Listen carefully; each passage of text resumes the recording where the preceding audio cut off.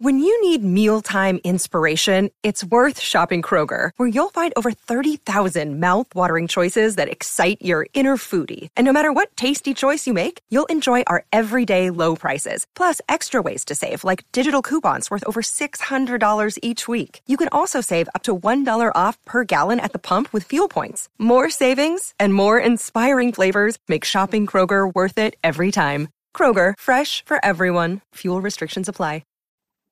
What's up, guys? I'm Jax Hollow. You're listening to The Hook by Jay Scott.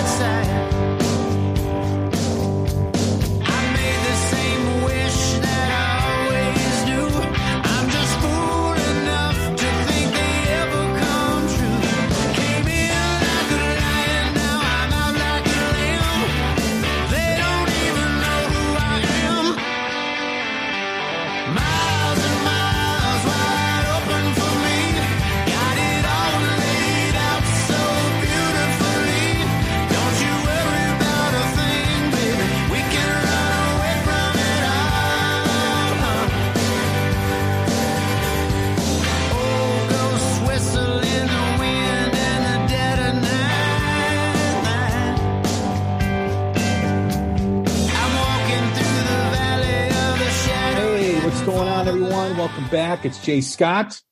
It is The Hook Rocks, the ultimate rock community podcast. Hope you're doing well. Hope you're finally off the couch after Thanksgiving and getting ready for Christmas. It's only 3 weeks away, or a little over 3 weeks, or a little over 2 weeks, I think it is now. Yeah, a little over 2 weeks. And gifts are being bought and road rage is ever present. The stresses of the holidays. Don't be too stressed out there. Listen to The Hook Rocks and some rock music, and let us be the guide to peace and serenity during this holiday season. We are part of the Pantheon Podcast Network, a great network of music-related podcasts. So check out all my friends and buddies over there on Pantheon. We got Tom and Zeus, who just celebrated their 200th episode. Love those guys. Consider them friends. Met them this past year at Creatures Fest in Nashville. So congrats to them. They are the #1 Kiss podcast in the galaxy. Check out my friend Mac on the Ugly American Werewolf in London podcast. Mistress Carrie out in Boston. Martin Popoff, the rock historian. Chris and Aaron on Decibel Geek. And Vinny Appice, Carmen Apice, and Ron Anesti on the Hangin' and Bangin' podcast, as well as some of my friends outside of Pantheon. Itch Rockin' Radio Show, Pod of Thunder, Bend and Scoop, all things blues and southern rock. And we've got a co-host on the show of all things blues and southern rock on this episode of The Hook Rocks tonight. So we'll get to that in just a moment. But don't forget to follow Pantheon on all social media platforms at Pantheon Pods on Twitter, Instagram, Facebook, as well as their website, pantheonpodcast.com. Don't forget to search The Hook Rocks on social media, Instagram, Twitter, and Facebook. Search up The Hook Rocks, as well as any and all podcast platforms. And don't forget to set your podcast app, to automatic downloads so you get the latest episode right to your phone. We've got over 400 episodes. We're approaching 450 here in the next couple of months. We've been doing this for over 3 years. We've had some great episodes recently. We just had Philippa from the band Thunder Mother reflecting on the tour with Scorpions, their album Black and Gold. What a wonderful guest she was. Really enjoyed having her on. We had GA20, great blues rock band, traditional blues rock band, who's had the #1 blues album on the Billboard charts. We had my friend Fossil Man. You can follow him on Twitter at Fossil Man, talking about the rock t-shirt and his collection of 250 rock t-shirts. That's a fun episode. And we did our live album review, our quarterly live album review with the great Judas Priest album Unleashed in the East. Got some good things coming up here soon. Had some good concert reviews with Tyler Bryant and Blackberry Smoke. I've been busy going to a lot of shows the last couple of months. I'm supposed to be in recovery after a health issue in September, but it's been a lot more fun going to rock concerts. That's my recovery. That's what's helping me, making me feel a lot better. And got 11 shows in both October and November. Saw Blackberry Smoke, saw Tyler Bryant, saw Metallica, Butch Walker twice, True Villains out in Nashville. Oh, geez. Who else have I seen? Abby Kay, Pete Dankelson, and I know I'm forgetting a whole bunch. But Iron Maiden, Judas Priest, Marcus King. It's been a great couple of months. So check out all those bands that we talk about here frequently. And I can't wait for 2023 because it's going to be a big year for music. There's always a lot of talk about albums coming out in the upcoming year. And we have been hearing a lot of news, whether it's Rival Sons, Joyous Wolf, Winery Dogs, and so many others. Get ready to rock and roll again in 2023, which means more great live shows, more great things for rock and roll. And we've got a great thing for you tonight for rock and roll. One of my favorite podcasts that I listen to, I consider these two guys soldiers in the promotion of new rock music, because we're both passionate about what's going on with new artists and new bands. They have a lot of new artists on their podcast too as well. And even though Brian can't join us tonight, we've got Jason, who I'm a little disappointed that we just have Jason, but I'm kidding. Jason's a great dude. He's part of the Groove Council. This podcast is wonderful. So if you ever get tired of my voice, which I imagine most of you are, you can go check out Jason and Brian on all things blues and Southern rock. They do a great job. And I'd like to welcome Jason to the show. What's happening, man? I am doing great, Jay. How are you? I'm doing awesome, man. And thank you very much for doing this. I know we did a show back in September. Yep. I believe it was end of August, early September. And I had a blast. And I really do enjoy your show. I enjoy your podcast. I enjoy what you guys do. And it's just great to have you on. Yeah, thanks. And we loved having you on. It was like a marathon conversation. It just clicked. It was great all over the place. Yeah, no, it was fun. That was a lot of fun. I enjoyed that a lot. I have a very, I don't want to say strict way, but a very uniform way of doing these shows. And it's always nice to get into a different format because I can let loose a little bit and kind of be a little different and act a little different, you know, whether it's with you guys, whether it's with the Shout Out Loudcast guys, Pot of Thunder, who I have a blast with. You know, it's always nice to kind of see a different format and feel a different format than what I do. And not be in charge. You're the guest. It's fun. You don't have to do anything. And I don't have to edit. Yeah. You don't have to edit. You don't have to edit. So we always begin with the same first question, and that is really what we're about. By this time, it's no secret to our audience that the hook is really about what pulled you in rock and roll. And just like every rock song has a hook that does pull you in, every rock band has a moment, whether it's a song, a band, an album, or performance, that hooked them on rock and roll. What was it for you? Well, before I answer that question, which is a legendary question in the podcast industry, I love it. I love it was directed to me. I will say I'm also disappointed that I'm on here without Brian. So just so you know. Me too. I am not offended by that. We will have you guys back on after the first of the year. Okay. So what hooked me in rock and roll? It's not necessarily one specific thing. My parents are both music lovers. So growing up in the house, they always had music on. My mom liked things like the Beatles, big Beatles fan. My dad liked things like Clapton, Jimi Hendrix, and some softer stuff like Bread, Three Dog Night. So there was always that type of music going on. So listening to that kind of classic rock music started getting me interested in music itself.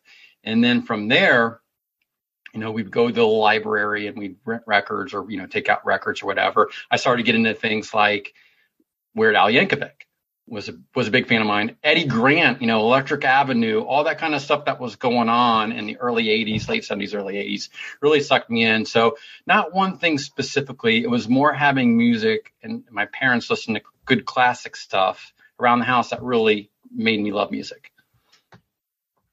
What was like your sweet spot after the initial interest in music? Like, where did your music journey go?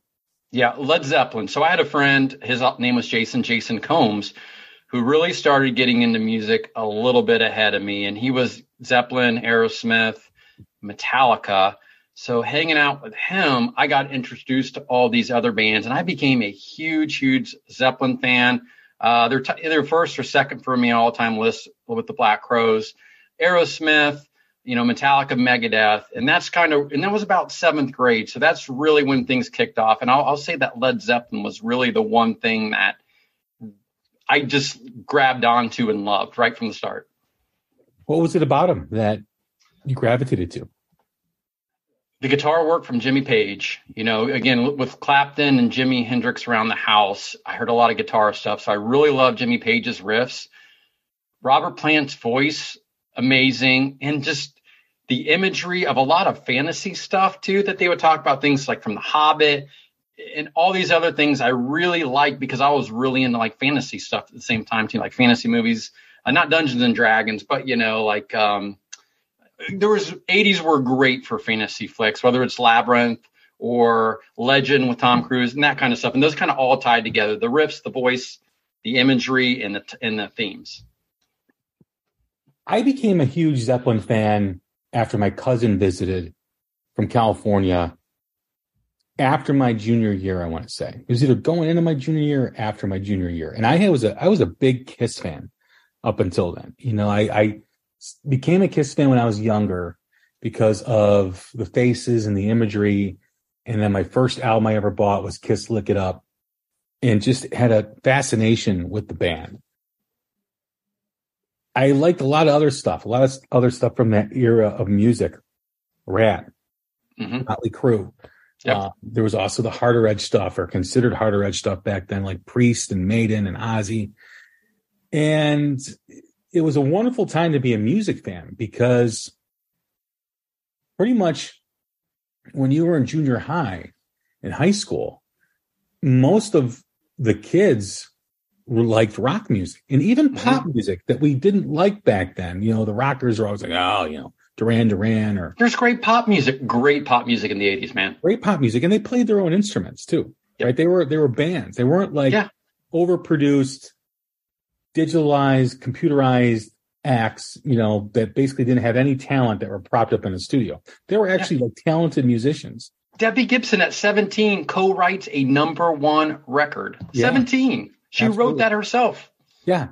And, God, we've had so many discussions about TikTok and Instagram, but we'll get into that. But getting back to my point on Zeppelin, when my cousin brought this duffel bag full of bootlegs, it wasn't the studio albums. And I was familiar with Zeppelin, like Kashmir and Stairway and Black Dog and Rock and Roll, all the staples. Yeah. Right. And going back to that time in the early 90s, Led Zeppelin, it wasn't even 15 years or 2 decades since they had been gone, right? And even when I was growing up and younger and hearing the songs on the radio, I remember coming back from family parties and my parents listening, Kashmir would come on or whatever Led Zeppelin song. And that was like 84, 85. That was only a few years after John Bonham had passed. I didn't really understand that back then, but now I look back at it like, wow, that was an interesting time. And you heard they're pretty close together too. It wasn't that far apart in the timeline. No. And you heard the generation before my generation, probably I would say maybe a little bit before that. Like my brother was probably the generation before and whatnot. But like the kids that were like in their, I shouldn't say kids. I say kids now because I'm almost 50, but in like the early to mid 20s would talk about Zeppelin a lot. Whereas the kids in high school and just before 21, were into the glam scene in California and the Def Leppards and all that stuff. But what really struck a nerve for me was how just like relentless and chaotic. And it was a beautiful chaos. But when you heard these bootlegs of this band, like you never knew where the music was going to go. Because Zeppelin was in one every album, but live they were pretty much like a jam band. Absolutely. you can make that argument because I mean they had 40-minute versions of Whole Lotta Love and 30-minute versions of Dazed and Confused, and they would do these blues medleys inside of these songs and everything. It was just wonderful. But you heard this and there was just a rawness and just no boundaries. Mm-hmm. And the era that I was listening to, the Kisses and the Motley Crues, even though they had a powerful presence on stage and they had powerful songs and great hooks and great riffs, there wasn't that reckless abandonment of music that Zeppelin had. Like Zeppelin took the stage, and I don't even think Zeppelin knew what they were going to do half the time. Well, a lot of them were either too drunk or too stoned. Right. And well, that's one of the points that Plant brought up years later after, they decided to disband after Bonham died, was because they were so used to improvising with each other on stage that bringing someone new into that, it would never have worked. It would have become very formulated. It would become very, tight. I mean, tight's probably the wrong word, but formula is probably the best, where they wouldn't be able to do what they were doing. Right. And the fact that Bonham really followed Page's playing instead of John Paul Jones's playing was also very unique because a lot of drummers weren't doing that. Right. A lot of drummers would follow the bass and so on, and the guitar player would be out there, but he was following what Page was doing. So hearing that on these bootlegs, whether it was live in 69, whether it was live in 77 or whatever it was, it just seemed like a true journey of music. And like any journey, you never know the path you're going to take. You're going to be switching paths and you're going to be going off in different directions. And it's really kind of a metaphor for life. And I don't want to get too deep or too philosophical, but when you hear this stuff, and you hear touches of it on the album, but when you hear them live, it's just a whole different magical experience. And that's what really changed the game for me, going from that period into becoming just an absolute diehard Zeppelin fan for life after that. So when you listen to those bootlegs, is there anything particular that stuck out to you about the music, person, performance, thing? Wow. Well, because I've got my answer, but I want to hear yours. I think it's just the power of the four. Like you hear that in the albums, right? Like you hear the power. I mean, you hear Rock and Roll, and you hear When the Levee Breaks and Whole Lotta Love and all these great songs. But there's such a, like I said before, it's such a raw level because people like to call Page sloppy when they hear them live. But that's so rock and roll, though, right? That's what he does, man. It's not Joe Satriani. But it's rock and roll. It's like rock and roll, right? Blues infused rock, right? Emotion. But when you hear them, and you hear the bootlegs, and you hear Bonham doing these fills, I mean, there's this one. I think it's Live 77 or Live 73 at the LA Forum, and they open up with "Song Remains the Same." So I think it was Off the Houses of the Holy Tour. So I think it was 73, right? Does that make sense? Yeah. Yeah. Ish, close enough. Right. And he's out there and he goes out. Like, I'll send you the link. I don't know if you've ever heard it. Please send it. He in the beginning of the song, he's just on another level. And that's probably the answer I'm going to give you. The band was on another level. Yeah. Live. And he goes all the way out to wherever the hell he's going on these fills, right? And doing all this stuff on the drums. And you're listening, and you're like, how is he going to come back and not have this song completely go off the track? Like, how is he going to make it back? Because he is on the edge. Yeah. Probably beyond the edge. And he brings it all the way back. And you know how Song Remains the Same breaks down in that beginning and then comes in with Plant's vocals, and he does it, and your mouth drops. I mean, I've heard this probably 36 times, Jason, probably more, hundreds of times. And every time I am like, I listen to it like I heard it for the first time. It is so amazing that when people say Bonham was a great drummer, he had a great pocket, absolutely. But when you hear his performance live and you hear just all the stuff that he's doing and just the beautiful chaos that it is. Beautiful chaos. Great description. Yeah. And it's just like, he brings it back and you're like, dude, I can't believe he does it. And then you fast forward to that part and you're like, how does he do that? It's just absolutely amazing. And then when you find out years later, after you've been listening to this bootleg and you hear that Keith Moon was sitting on the drum riser and they were sharing whiskey together and drinking beer during the show. And he's got his buddy who is right there, who's considered one of these great drummers. And he's like, all right, son, you son of a bitch. I'm going to show you what I can do. So it's just this whole thing. But to answer your question, what was it about those live performances? It was, they were on a whole another level than any other band then, than any other band since then. And you better send me that link. Yeah, I'm going to do it. Dude, I'm telling you, you'll be listening, and there'll be a point where like, dude, he's not going to make it back. How's he going to do this? It's going to be a train wreck. And he comes right back in right perfectly. And well, the vocals start nice and it's slow and soft, right? And it goes that big intro, then it's, guitar and plant. But during that intro, he's like just wailing, and you're like, oh my God, he's not going to make it back. There's just no way. He's doing way too much. And then just smoothly goes right into it. It's just like, oh my God. All right. That's my homework for tonight. Send me the link. I will do that.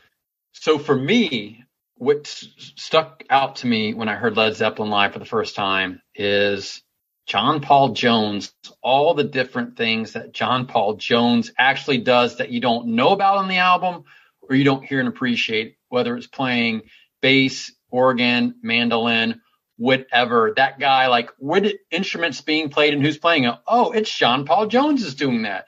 Or, even the background vocals. That dude, to me, is the MVP of Zeppelin. And I didn't realize that or respect that until I heard live performances from him. I think you're dead on that, because when we were younger, John Paul Jones was like the afterthought. Yeah. He was like Page, Plant, Bonham, and John Paul Jones. Other guy. Three names. The other guy. Because he was so unassuming. Yep. And he was behind the scenes doing a lot of things. But now as we've gotten older, and I'm so glad that has kind of turned too, because there used to be this idea that he wasn't very good, or he was kind of just like I said, an afterthought. And now like there's this resurgence of like, no, he was the backbone of the band. Yeah. Like without John Paul Jones, Zeppelin does not exist. They just don't. They don't exist in the form that they have. No way. Or that they're known. No how. Yeah. No. And he was the oldest. Was he the oldest or Page the oldest? He was one of the oldest guys, like experienced session guy. I think he helped bring that stuff together in that professional focus, because even though Page had been doing that stuff and kind of elder statesman, he was a little wild. I think John Paul Jones brought everything back. And if I'm not mistaken, I think there's even an interview or a couple of times either Page or Plant has said that John Paul Jones was the best musician in the band. I 100% agree. And I do the Zeppelin Chronicles with Tom and Zeus and Murph, kind of like a side cast. So we release these episodes. We're going to be recording Led Zeppelin 3, the Led Zeppelin 3 episode soon. Might be my favorite album of theirs, because since I've Been Loving You is my favorite Zeppelin song. Tangerine, That's the Way. Oh, man, that's so beautiful. So beautiful. I categorize Zeppelin, my favorite Zeppelin songs, as my favorite non-popular song, which is That's the Way. Yeah. And my favorite popular song is Kashmir. Okay. I always kind of like classify. I'm like, well, what's your favorite Zeppelin song? I'm like, well, that's not an easy answer, because so you're a real Zeppelin fan. I got to know this. Absolutely. What's the definitive Led Zeppelin song? The definitive Led Zeppelin song. Ooh. It's not Stairway to Heaven. I'll give you a hint. That's a tough one. Well, you already said it. I'm going to tell you my opinion. You've already said it. I think Kashmir. That's what I would say. Kashmir is the journey, right? Really. I think also you could put a Whole Lot of Love into that. Sure. But a Whole Lot of Love isn't their song. They kind of made it their song. Yep. And I think another song that doesn't get enough credit because it's not a mainstream song and that's Achilles' Last Stand. Oh, so good. You are truly a Zeppelin fan and forever in my heart. We are one, Jason. We are one. That is a prog song and an amazing song. It came later in their career. I know when people overlooked Zeppelin and Zeppelin catalog, but that is an amazing song. And In the Light is also an amazing late Zeppelin song. In the Light is great. I love T for One. Oh, awesome. Great song. Yep. Have you heard Bonamassa do that? He covers that and does a great job. Fantastic song. That's the thing, is that they could do anything, that band. Yeah. That's the other thing that makes them different from the Beatles and the Stones, right? Like they could do country, hot dog. Rockabilly. They could do rockabilly, folk music with Bonnie Stomp, they could do a whole bunch of stuff. And when you look at their evolution from the first album to In Through the Outdoor, it's like a different band at the end. Reggae, Fool in the Rain, man.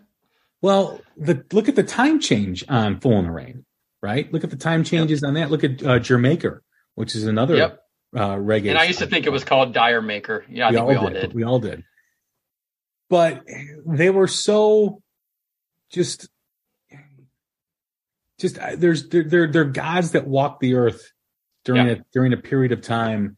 There's been, in my opinion, no one that is equal to them. There's a lot of great bands that are out there, whether it's AC/DC, whether it's Rush, whether it's whomever. But Zeppelin really set the standard for what hard rock was going to be. Beatles and the Stones. Beatles were very experimental. Stones were very bluesy. But Zeppelin was both in proggy, and they could do anything. There wasn't anything they couldn't do. And when I hear the younger generation listening to Zeppelin, you have to think that these songs are 50 plus years old and people are still listening to it. They're bigger now than they ever were. And they haven't released an album since 1979. Nope. They did the reunion thing in 2008 O2 Arena for Armand Etrian or whatever his name is. It was awesome. Old dudes, they still got after it, man. Did you watch it? Did you have it? Did you buy the DVD? I have it. Yeah. Of course you do. Yeah. I told my son that if they reunite, because there was a rumor a few years ago that they were going to do some festival in the UK. Mm-hmm. There was a big rumor going on. And I told my son, I go, listen, if they do this, I'm liquidating all my assets. and I go, and we're both going because tickets are going to be astronomical. I said, but we're going. I don't care if we have to sleep in a train station. We're going, and we're going to have, a moment, father-son moment, and we're going to see Zeppelin. Never transpired. And I think that was my last hope of seeing them. I don't think it's possible now. I just don't think it is, unless they did something like an acoustic set or something. But I just don't see them. And I don't know if I want to see them now. Yeah, because I agree. It isn't Zeppelin without John, even though Jason is a very formidable drummer. Yeah. But I just think that there's that element of mystique that you'll never be able to see them again, kind of like the Beatles, where it becomes kind of like almost like an appreciation. Like, this is the greatest band of all time, and we can never see them again live. They'll never perform again. So there's just something about, and that's what kind of pushes them forward, keeps pushing them forward each generation. So, and you don't feel bad. You're like, oh man, those guys should have totally hung it up. Like, it doesn't ruin the legacy. And what you said about Zeppelin 3, what's amazing about that album is that was probably their least popular of the first 6 albums. Like, I remember being a kid, Zeppelin 3 is not that good. Yeah, they're like, what is this trash? It's all soft. Right. And that album has evolved in a way that no other album, I think, has, because it was panned by critics. It was panned by their fans. It had this stigma for a long time. I think the only other album that really kind of had that stigma was Presence, but Presence was on the back end of their career. Right. But now there's so much of an appreciation for those songs on that album that it's amazing to see that evolution, which I always say on this show. music keeps evolving with people because you experience life, you experience different things, and your ear, your mind hears things differently or feels things differently. And when you go back and listen to an album like Led Zeppelin 3 with Tangerine and That's the Way, and Since I've Been Loving You, it's amazing. It's an incredible record, a perfect segue into what they were about to become. Because the first two albums are very similar, even though Zeppelin 2 does rehash blues standards. Yeah. And then they go in and do Led Zeppelin 3, which kind of has that bluesy folk, couple of rock songs with Immigrant Song, and is it Celebration Days on that too, I think? Or is it Custard Pie? Custard Pie's on Physical Graffiti, so I think Celebration Days is correct. Yeah, I think so. I'm such a big fan, I can't even remember, but I know Custard Pie's on Physical Graffiti. Yeah. So then you had Led Zeppelin 4, which then started to have that experimentation, with Battle of Evermore, and other songs too. And then Houses of the Holy and Physical Graffiti were just iconic, legendary albums. Physical Graffiti is my favorite Zeppelin album. And I know it's a double album, but again, Custard Pie, Kashmir, it's just the Rover. Houses of the Holy, which isn't even Houses of the Holy. The Rover, it is a ridiculous freaking album. Black Country Woman.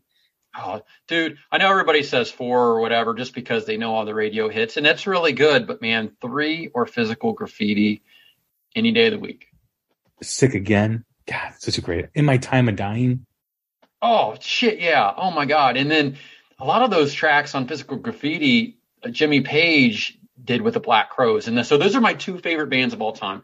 Black Crowes, actually, I'm wearing a Mr. Crow's Garden shirt right now. I got with that, that extended release of the first album. Anyway, that was to me, the best thing that ever happened in music when Jimmy Page got together with the Black Crowes to play Zeppelin's tunes, some covers, and a couple of Crowes things. And I had tickets to see him, Jay, in Cleveland, Ohio. And right before that show in Cleveland, Ohio, Jimmy Page hurts his back. And never again do these guys ever play again. Did you ever see Page and Plant? Yeah, I saw Page and Plant in 1995 in Cincinnati, and it was close to heaven. I know it was just those two guys, but it was loud, and it was rocking, and it had all the Robert Plant isms and Page-isms, playing the theremin, Robert Plant doing all his fancy hand move. It was just, it felt like I got sent back to 1975 all over again. I saw Plant 3 years ago, before the pandemic, with his band, the Shapeshifters, I think it is. Yeah. Yep. And I knew going in, this isn't going to be Zeppelin, but right. I want to see Plant because I don't know how much longer he has. Right. Not that he's sick or anything, but with these guys and the way they treated their bodies back in the day. Yeah, you never man. know. And it was enjoyable. It was very rockabilly. They did some rockabilly versions of rock and roll and some other Zeppelin songs, but I enjoyed it. And I think you're wrong if you go into a circumstance like that or a situation expecting to see Robert Plant 1973. Yeah. You're just not. So if you think you're going to see that, don't go because you're going to be disappointed. But if you want to see a guy who's comfortable with himself, who wants to play with his friends from the town that he's living in England, and just hear him and see a rock god perform, then go and you'll enjoy it. There's not too many rock gods left, Jay. There's a couple of the Stones left. We've got plenty. There's not, Petty's you don't waste your time. Go. Don't waste what time we have left. So if you have a chance, anyone listening, to go see Plant next time he comes around, go do it. Seriously, go do it. Yeah. And don't have those expectations of man, he's going to be belting out, this and that. He's 70-something years old. He can't belt. He's not. Of course. Yeah. He's not, but just go enjoy for who you're seeing. This is one of the dudes, Speaking of the dudes, I'm taking my nephews and my 2 nephews and my son to see Buddy Guy on a farewell tour. Oh, no kidding. Where are you seeing him play? In Chicago? I think I'm going to go up to Rockford and see him play. Okay. All right. And then in January, he's doing an over 21 show, which one of my nephews will be 21 by then. with Leilani Kilgore. Yeah, there you go. I was going to say, you got to go see Leilani. At Legends, at his book. At Legends, yep. So I'm like, you know what? I think I'm going to go to that. And Buddy loves her. She is amazing, Jay. I mean, you got a lot of listeners, so I'm telling you, everybody listening, check out Leilani Kilgore, an amazing rock, blues, guitar. You better have her on, or I'll be mad at you. Blues, rock player, guitarist, singer. She's like if you took Joan Jett, Buddy Guy, Joan Bonamassa, and pushed everything together, and that's she is incredible and a cool as shit person. She is amazing. She is, and I'm looking forward to it. I'm looking forward to seeing Buddy. I'm looking forward to seeing her. I think it's going to be a great show. You'll love it. See that, and then the next month, because my nephews and my son are like, "Why do we got to go see Buddy Guy?" I'm like, "Listen, I understand you guys don't appreciate this right now." But he is the last of the remaining original blues guys. That's arguably the best. And yes. Paige called him the best. Beck called him the best. That's all you need to know. You know? That's all you need to know. And he's going to be gone. He's not going to be performing anymore. He's 90. I think 90, right? To celebrate 90? Just about. Yeah, I think who told me that? Philippa from Thunder Mother when she was in Maybe Chicago. That's why I heard it, because I just listened to that episode a couple of days. I listened to you. She said she went down to Buddy Guy's after her show with the Scorpions, and they got on stage and played. That's right.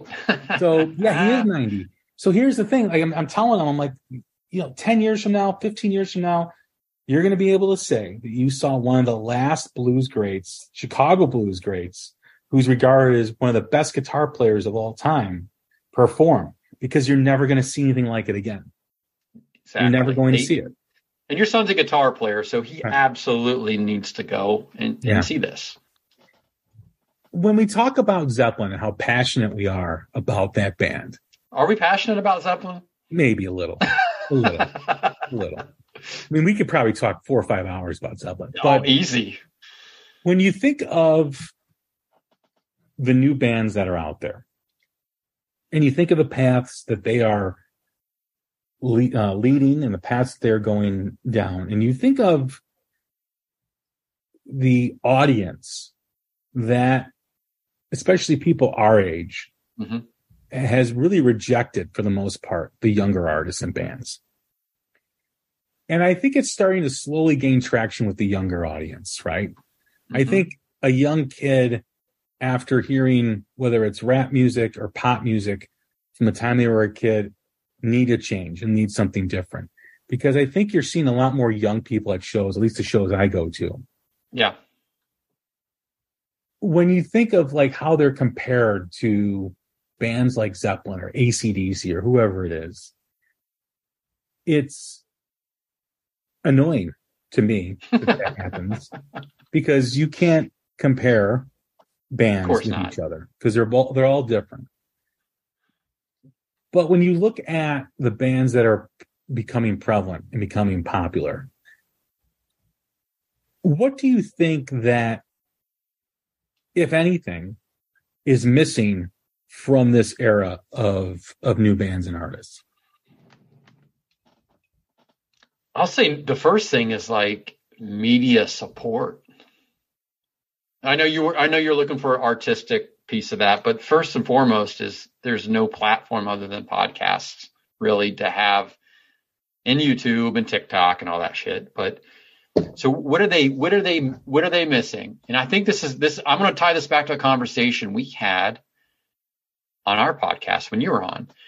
They need that one breakthrough person to be that rock star, I think. There are a shit ton of great bands right now, and they're very talented singers, players, everything. I can't define a rock star out of somebody yet. There's nobody you pick out and say that's Slash or that, you know what I mean? Like that's Nikki Sixx. That is whoever you want to call it. There is not that defining rock star. I think that shining beacon in the night that people will gravitate towards. And all it takes, Jay, if you remember this, is somebody to date a Kardashian. Yes. Or a young actress who's popular. Right. Because the music's good, but when we were growing up, 70s and 80s, even 90s, there were stars. and there was star power, right? And sometimes the star power or stars supplanted the quality of the music. But because there was these people, we do not have anybody. You put Joyous Wolf, great band. You and I both love them. Goodbye June, Them Dirty. You put all these guys together and you say, hey, pick out Nick Reese out of a lineup. How many people are going to be able to do that other than you and me?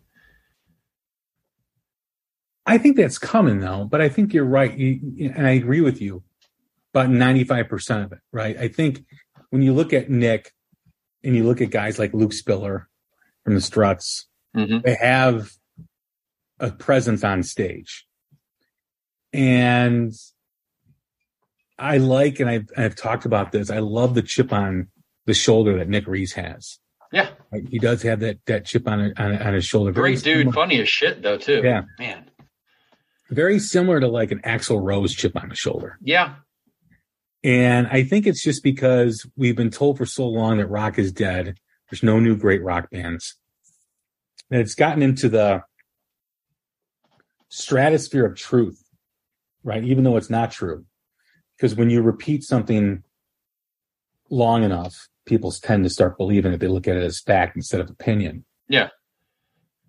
And when you hear these bands, when you see these bands live, they're phenomenal. I get the same feeling watching Joyous Wolf or watching the Struts or watching Rival Sons, watching Tyler Bryant, Blackberry Smoke. Oh, man. Yeah. As I did when I saw Motley Crue and when I saw Rat and when I saw Bon Jovi and I saw Def Leppard and I saw all these bands back in the day.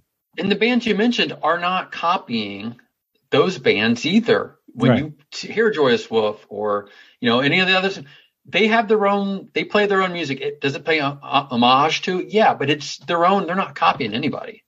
Most of them. Yeah. And I just feel that I think there's a big truth into not having that red carpet star that rock and roll does not have right now. There's someone that's on TMZ and, we're the era of social media, dude. And like you and I know like it's a curse and a blessing, social media, but the kids today live and die by their social media. And who is the social media star, the rock star out of these up and coming, all these great new bands? I if there's one, I don't know. Plus there's an effort to redefine what rock is. Yeah. That started to happen, last half dozen years, where you're saying that Notorious B.I.G. is in the Rock and Roll Hall of Fame because of his attitude. You're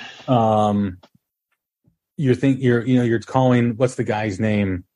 Who's got the tattoos on his face? Not Machine Gun Kelly. Well, he's another one. He's another example. Like Post Malone. Right, because you get the who's Pre Malone? Oh, his grandfather. I got yeah. So Thank you. God, I'm glad you thought of that. That was going to kill me.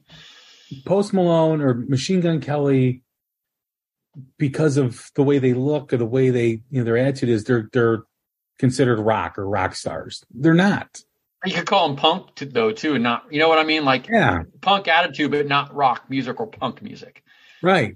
So there's an effort to redefine it. There's so much talent that so much. I don't know why there's so many reasons. I don't know why pop music and rap music are so out front and center when rock music has got all this talent as well. And it's kind of, behind the wheel or behind the box. Because it's easy, right? Because it's produced music. It's not done by individuals playing instruments and writing songs. It's done by computers and one or two or 10 people working on a computer together. Yeah, I think about that story that I was told where a guitar player of a band that you and I both know and love goes on a writing session and he pulls out his guitar, puts his guitar, on his lap, getting ready to play, and there's a guy making beats, not even real music. There's, they're trying to figure out an algorithm. And that's the other thing too. We just had that show with Christine Eagle on TikTok. Awesome. She was great. That was a great show. She's phenomenal. And how these influencers or however you define influencers are getting record deals based on not talent, but followers. that's why I call it easy. Yeah. It takes work to create great art and music, rock music. It is not as it's easy to write like that way. Computers. And there's entities out there, and I used to do it too. I used to share TikTok videos, but then when I realized like how, because every person I interview, not every person, but those that I interview that we have off the record conversations, and I'm not going to mention specific names, but every one of them says they hate TikTok. Yeah, right. They do. Like everyone. But they need it. That's one of those platforms to do it. And same conversation. conversation. The reason why they need it is because they're told that they need it. Yeah. Right? Because the kids are doing that. The kids are watching TikTok. So when I see people promote these TikTok videos and call it the future of rock, it's actually killing rock the more people promote it. And it's not doing any of the bands that are part of the grind, whether it's these bands that are playing in these clubs and trying to gain, build a fan base. It's making life so much more difficult for them, because what you're doing is you're taking a person who can play a great version of a Van Halen song on their guitar, a song that's written by somebody else, played by somebody else, and you can look it up and you can practice and you can play it to perfection. Yes, there's talent to be able to do that. You have to have some semblance of talent to do that. But there's more talent in creating a riff, writing a song, structuring a song, arranging the song, writing lyrics, and then going out and playing it for people. That's what a lot of these influencers, whether it's on Instagram or TikTok, aren't doing and are never going to do, or most of them are never going to do that. And when you hear people say the future is TikTok, it's no. It's a resounding no. It's killing what a rock band is supposed to be, a rock artist is supposed to be. And I think of that quote that Dave Grohl said several years ago about shows like The Voice and shows like American Idol. People think they can wait in line for hours because they sing really good in the shower and go and sing a song and either get rejected or accepted. And that's what they think what it takes to be a rock star. You don't got to sit and play in your garage for hours. You don't got to practice your craft for hours. You can just go and be judged. And if they say they like you, you move on to the next round. Mm-hmm. That's not what it's about. It's never been what it's about. And that's really what TikTok is kind of doing on a social media platform. Yeah. And I'm going to make one counter argument to that and only provide the good point of something like a TikTok or social media. I agree that it waters down and I don't know what's the right word. It clones kind of like that rock and all those pieces. Like, I will say the only good thing about some of that stuff is when people see real live people playing those instruments and those parts, it can influence them to want to pick up the guitar and play that. And now we've got the next generation pick up the guitar. Hey, I like this riff. Who does it? I'm going to learn songs. I'm going to write my own riffs. That is the only positive piece of that. And that's like 15, 20%, but I'm with you 80% of the way on that for sure. But then does it become that they learn the guitar riff, they pick up the guitar, and then they're all about getting as many followers. Yeah. Oh, 100%. Yeah. Really learning their guitar, writing their own song, because these people that are getting signed by record companies that are TikTok stars or Instagram stars, here's what's going to happen. This is the reality. None of them can write their own music, or 90% of them can't write their own music. Or could never play with live people together. Right. And they've never played in a band. They don't know how to play with other artists. So they're going to go get signed a record deal. They're going to make crap money. Okay. Because the record company is going to send in 30 songwriters to write a song. You're going to play it. Somebody else may sing on it. Or if you sing on it, that kid sings on it, they're going to auto-tune the shit out of it. Yeah. Okay. Another problem with the industry. Easy. They're never going to play live. Easy. Yeah. They're never going to play live. And if they do play live, it's going to be tracked. So my question is that rock and roll? Are you really doing a service to rock and roll? You're not. You're not. There's no way you could possibly answer yes on that. That is a form of performance, not rock. Right. Performance. Now, if you want to promote the bands that are out there, like the Dirty Honeys and the Joyous Wolves and the Jax Hollows, who you and I both love, Goodbye Junes, who are making TikTok videos, who are bands that are making music and making records. That's one thing, right? But when you're, showing a young, attractive girl or a young kid playing whatever song, it's not helping anybody. It's not. Again, the only thing I really like is the fact you may inspire somebody to pick up an instrument to play it. It is mostly vanity, and I'm 100% with you.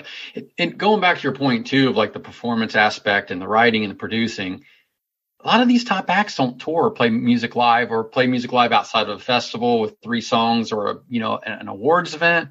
And that's very telling too. Yep. You talking about like pop artists and stuff like that? Pop artists, hip hop, R&B, not R&B. R&B usually performs, but yeah, pop and like hip hop is like, who's touring? Who's playing shows? It's a question that I don't think is ever going to get answered. And I think this conversation that we're having is going to be a conversation we're going to have 5 years from now, 10 years from now. I don't think it's ever going away. And I hope, as we've always been told in our lives, that things run on a cycle, right? Everything is cyclical. Yeah. And hopefully, again, rock and roll will see a soaring popularity, a presence that it deserves. And I don't know when that's going to happen. I think the talent is there. The bands are there. So many great, wonderful bands. There's so many great, wonderful artists that are out there. I think the way to support them is promoting their shows, promoting, whatever they post on their social media, and recognizing what true talent is versus what you said, vanity. Mm-hmm. And I think that's a very important distinction. I think we have a window right now. There's a lot of really good artists and I think appealing artists out there. I think we've got about 5 years for somebody or some bands to break through to really bring back it's never going to be the spotlight, maybe like it was in the 70s, 80s, but to be more mainstream popular, because again, there's so much talent. We've named them. I think the interest is there. You've already talked about, hey, you're going to take your son, who I believe is 17, 18, some nephews, to go see live music, people playing instruments. They are interested. If nobody breaks through now in the next 5 years, it's going to be another long cycle before we start seeing, I think, some more rock music comes back, and bands are going to quit playing and coming out because they're not going to be able to make a living doing it either. It's hard out there, man. It's hard I can't believe we're seeing so many rock bands are on the road doing what they can do because they aren't making shit. No. And now they're getting squeezed on merch. Yeah. They're getting squeezed on all that. 20% on merch from the venue just to have it there. Like, come on, guys. Like, really? Now we got Ticketmaster with outrageous ticket fees that price people out of even seeing mid-tier shows. Hey, I don't mind paying $30 for a concert ticket. What I mind is the $23.50 fees that are added on top of the show that I want to go to, because I start saying that $30 ticket was worth it. Is $55 worth it? I don't know. Well, the other thing, the aspect that people fail to correlate is this is all automated stuff. This is all a program. Right. There's no people handling anything. Sending you your email with tickets. That's processing the payment. So there's not. I can understand if the fees were this way and there was someone on the phone that you're ordering the tickets. Somebody's manually printing every ticket off and licking an envelope and putting a stamp on. Sure. Exactly, and that's not happening. It's all automated. It's on my phone. I order tickets on my phone on whatever app I'm on. It's right there. There's nothing. So they pay a fee to do that. It's not a personnel cost. It's not going to personnel. No, there's no overhead. Right. So it's almost like the grocery store. When you go into the automatic checkout line, shouldn't I get a reduction on my groceries? Because I'm doing this myself. You should be paying me. You should pay me to do the. I'm doing work for the store. I am doing work for the store. It's amazing. And it pisses me off. And I don't know how I know how it's legal because there's a monopoly. We're not supposed to have monopolies. I will vote for whoever president. I don't care how much of a criminal deviant they are if they promise to break up Ticketmaster. They've been talking about bust the Constitution and Ticketmaster. You've got my vote. It's just, they've been talking about it for years about breaking up Ticketmaster, and it's like they get quiet for a while, they simmer down for a while, and then the last year with all these fees, I think it was Marcus King that I went and saw, and the tickets amazing player, great live.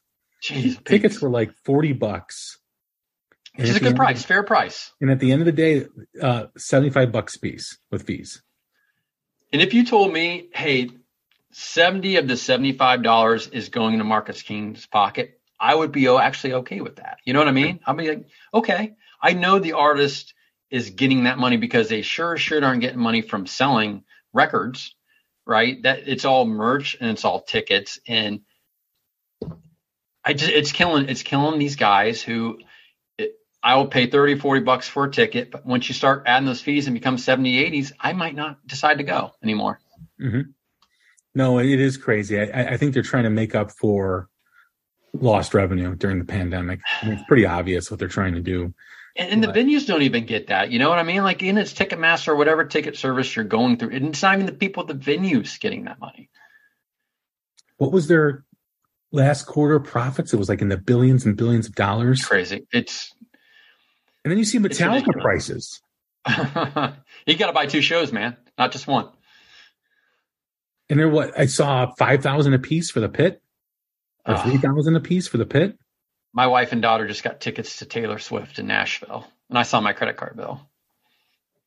And they don't even have great seats. Okay, where are the seats at? That's a good question. They're up somewhere. 200, 300 level? Yeah. Yes. Over $100 a piece? Oh, yeah. Jesus. Hello, Pantheon podcast listeners. Christian Swain here to tell you more about my experience with Raycon earbuds. Our family now has 3 pairs of Raycon earbuds around the house, and my wife just grabbed a pair of the Headphone Pros to replace some headphones from a company that was double the price.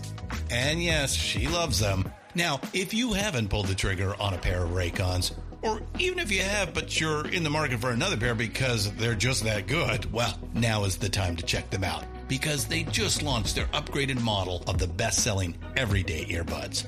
With Raycon's upgraded everyday earbuds, now you also get active noise cancellation, ergonomic design, and multi-point connectivity that lets you pair with 2 devices at once. New quick charge function, 3 customizable sound styles, plus awareness mode. Available in a variety of vibrant new colors to complement any and all skin tones. I even have a pair of earbuds in a cool green color. I have tried just about every earbud known to humankind, and these Raycons are fantastic. Seriously, if you've been wanting to check out Raycons, there truly is no better time. You're going to ask yourself why you didn't check them out sooner, and Raycon offers a 30-day happiness guarantee. So what are you waiting for? Go to buyraycon.com/Pantheon today to get 20% off your Raycon order, plus free shipping. That's right, you'll get 20% off and free shipping at buyraycon.com/Pantheon. buyraycon.com/Pantheon.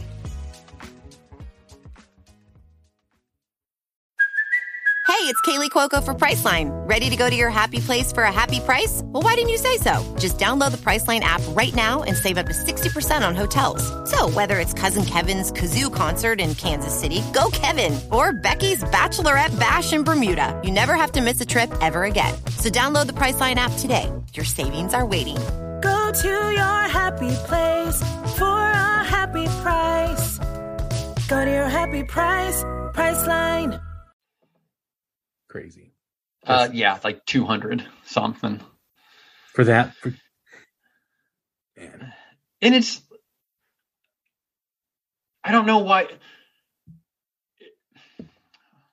capitalism, but if I'm an artist, I think I would make my tickets more reasonable so I could bring more people in to see me, to keep the fans, to buy the merch, to do more stuff than like blowing people. You look like the Eagles and all these other who charge outrageous fees. I'm like, I guess you're just getting the old rich people, and no young people can afford to go do that stuff, go watch you play anymore. I just don't quite understand that.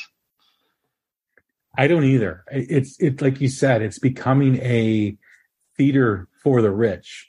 Yeah. And it's almost similar to what sports are too. Absolutely. Absolutely. You know, I remember growing up, my parents could take me and my brother to a Cub game. We can get a hot dog, we can get a drink, a pop, and under probably $60 for the whole day. Yeah. Yeah. And yeah, the players weren't getting paid as much money, but on the other side, these teams weren't making the revenue from these TV deals either. That's right. So there's so many streams of revenue for these big conglomerates, whether it's a sports team, whether it's Live Nation, to make money. And then you see they're taking a percentage of the merch, right? You see beer sales. I think a beer at the stadium tour at Wrigley, when I saw that, I think a beer was like $18. Jesus Christ, that's crazy. Because some of it goes to the bands. Yeah. You see merchandise, T-shirts now $50-$60, right? That's out. The Black Crowes did that. And again, they're my favorite. They have to. I mean, if the venue's taking a percentage of the merch, they have to. Do they? I don't know. I don't know. I've gone other places and I buy a shirt for $30. I go to Blackberry Smoke, I buy a shirt for $30. Those guys are great with their pricing. I will say, I just saw Blackberry Smoke a couple weeks ago, and their shirts I think were $30. $30. And you get a long sleeve one for 45 or 40 or something. It's extremely reasonable. And they play mid-sized venues. But there's, they've got a really good business model. It's just some of this other stuff is so crazy. That's just don't get it. About Blackberry Smoke, that if you're a young band and you're out there, if you want to really have a model for your business, because each band is a business, study what Blackberry Smoke does. Study what they do. They're constantly on tour. They tour. They probably do what?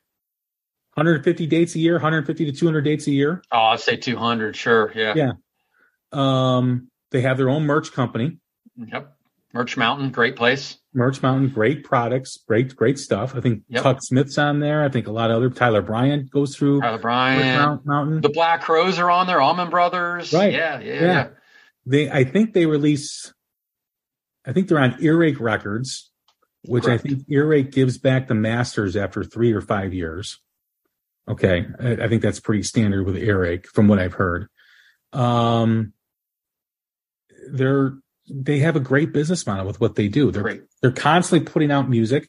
They have their big release every 2 years, but in between them they release EPs of either covers like they did with the Stones vinyl that they did, or they do the acoustic set at like a studio or something like that. Yep. So they're constantly putting stuff out for their fans. Their merch table has everything from lighters to stickers to patches to T-shirts to hoodies to vinyl to signed everything. Records, drum heads, you name it. Yeah. So if you want to really learn a business model, how to make money, because they're not the biggest band in the world. No, they should be. Damn it! I mean, honest to God, those guys should be bigger.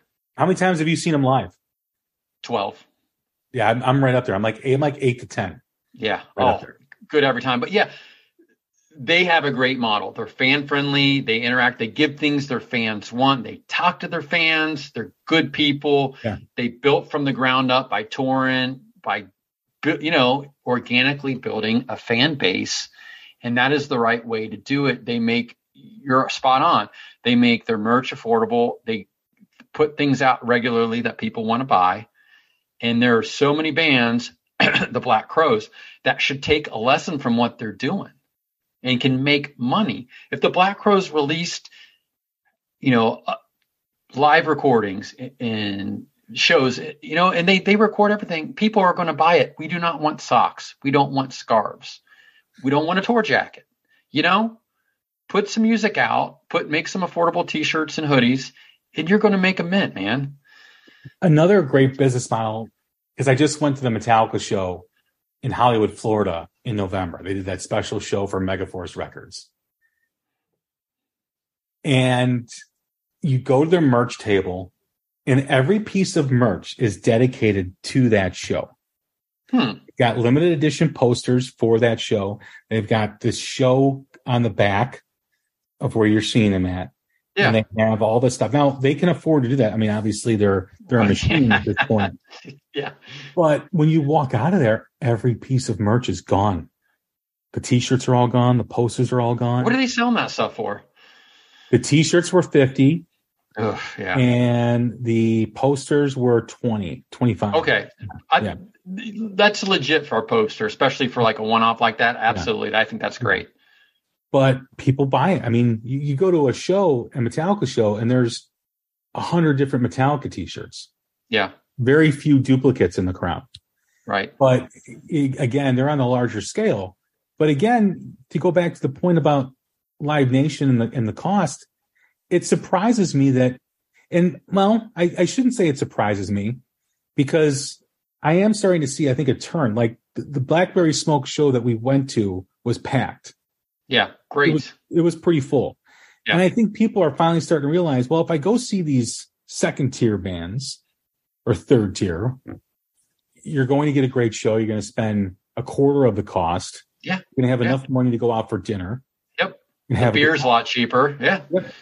Yeah. So I think that may be starting to happen. I think people see the ticket prices for Taylor Swift, or they see the ticket prices for Metallica, and they're like, well, who else is playing? Who else can I start listening to and go check out live?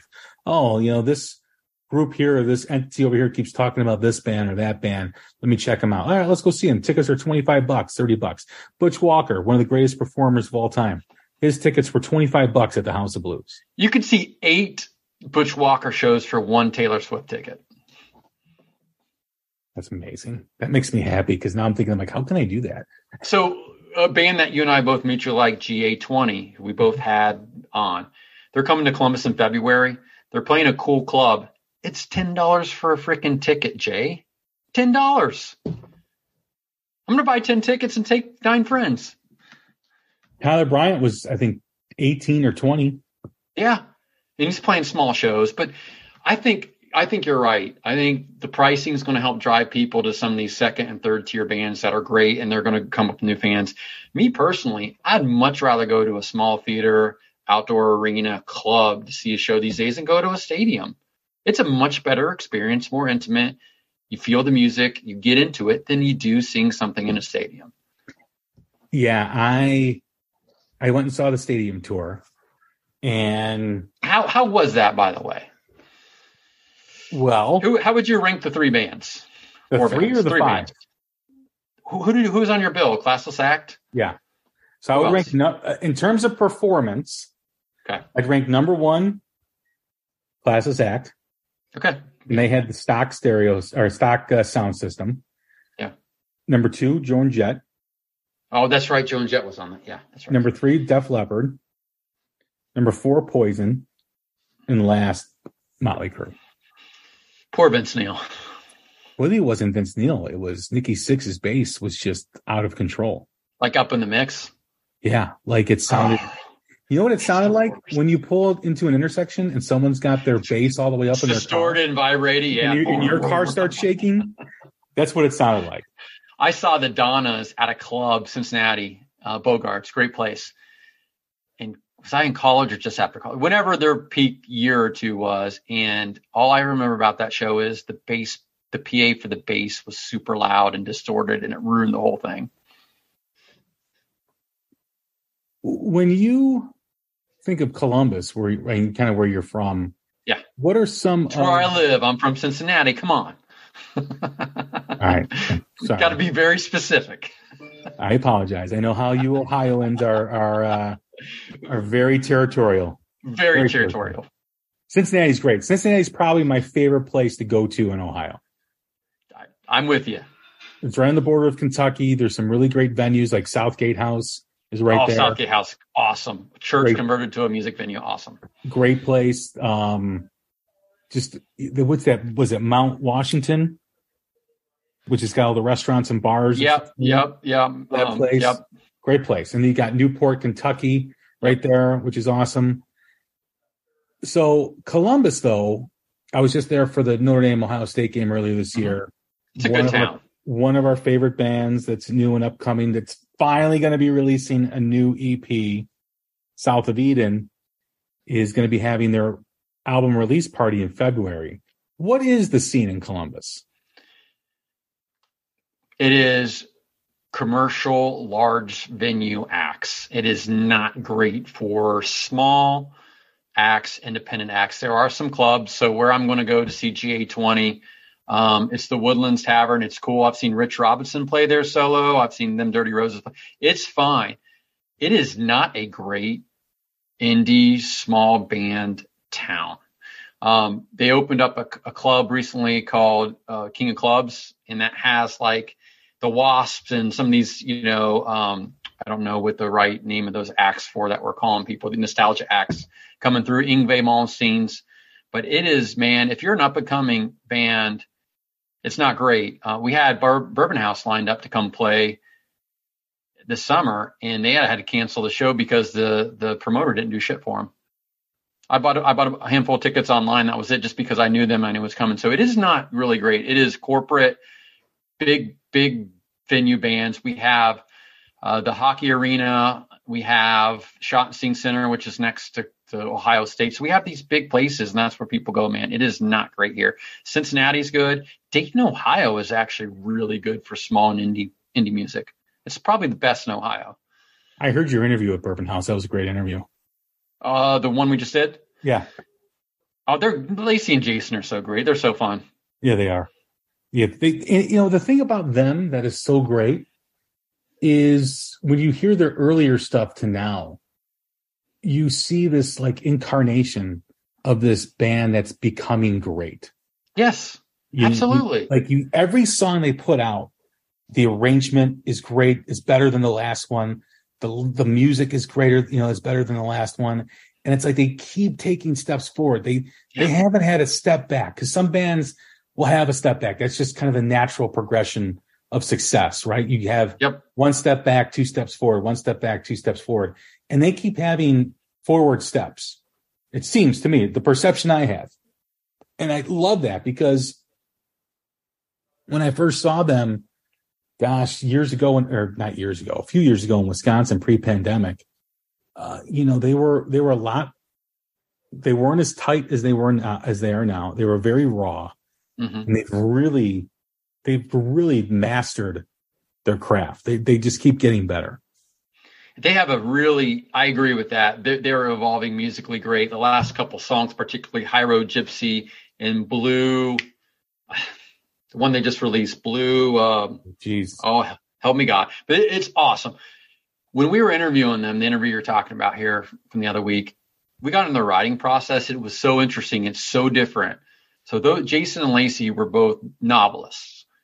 So they approach everything with a writer's perspective, not a musical perspective. So they will say, I want a song with this theme and this style, and then they'll write it like that. It's not, I've come up with a riff, I've come up with a melody, I've come up with a chord progression. That blew my mind. I was like, that's really freaking cool, because they take that writing novel approach, and that's how they approach it, their music. And that's, I think, why their music tells a good story. Their music videos are super cool, but it blew my mind that somebody would kind of work backwards. It's very odd for a band that's blues based like them to really have a visual aspect. Yes. In their music. Yes. To have, kind of a storyboard type of song that translates well to a video. Yeah. The last song was Blue Magic, the one we were trying Blue Magic, thank you. God bless. It is just so cool. It's such a cool song. It is definitely different from anything they've done. It's beautiful. It's a great song. Yeah, that's the thing. Like every time I click on a new single, whether it's Resonate, whether it's Out for Blood, whatever it is, it's like, wow, that song is awesome. This song is great. They're on their way. I think the next year is going to be a pretty big year. They've got the full length album coming out, I think, first quarter. Yep. And again, another band that could reach that, Blackberry Smoke height of popularity. I mean, let's face it. They're never going to be this gargantuan, huge arena rock band. It's just not. It's very unlikely. But that doesn't mean they're bad. That's the thing that people, don't realize, is that you can play small theaters and clubs, be very successful and be very awesome and have a very loyal fan base and do very well for yourselves throughout your career, outside of playing the stadiums and arenas that these big pop acts play. But I envision them, being at that level of a Blackberry Smoke at some point if they keep going with this. I mean, this incredible evolution of their sound and music. We'll tie it back to the beginning of our conversation with Led Zeppelin. I liken them to Led Zeppelin in the fact that they start out as a blues rock based band, and each album and songs have become different. They tell a good story. They're doing different styles of music. They still keep that blues influence. You know what I mean? Like Jason's not Jimmy Page and Lacey's not Robert Plant, but the similarities for the evolution and what they're doing are there. I agree. I think that's the big thing. I think a band that I remember first listening to has taken the biggest steps. I think it's Bourbon House. Oh, for sure. In terms of their quality of music and how they've just every time it's like, man, that was better than the last one. No, that was better than this song. It's just they keep making good music. Whatever they're putting in their food, whatever spices and whatever oil they're cooking with, it's working. Because whoever has them on next, you or me, we got to ask them that question. Like, what are you guys eating? Are you guys using, basil? How much pepper? Are you using crushed pepper? I think it's a lot of like cardamom and what's in the Bourbon House stew? Tell us what's in the stew. But hopefully bourbon. Yeah. But they're cool, man. In Nashville, I drink a lot of bourbon. Yeah, well, you should. You're down there at the Bourbon Trail, man. Another artist that I think big things are going to happen to is our friend Jax Hollow. Oh, yes. I can't wait for her new album to come out. So I'm going to give you a secret. I'm going to tell you a secret, everybody who's listening. We just recorded our Christmas episode for the All Things Blues and Southern Rock Holiday Special. Once a year, we do something called a guitar roundtable where we have guitarists from different bands get together and talk. Last night, we recorded ours. It was Jax Hollow. It was Leilani Kilgore and Aaron Coburn. And she gets into her album, and it's an amazing conversation, Jay. You are going to love it. But going back to what you said, yes, Jax is destined for great things. It sounds like this new album is going to be incredible. Have you heard anything yet? I have not.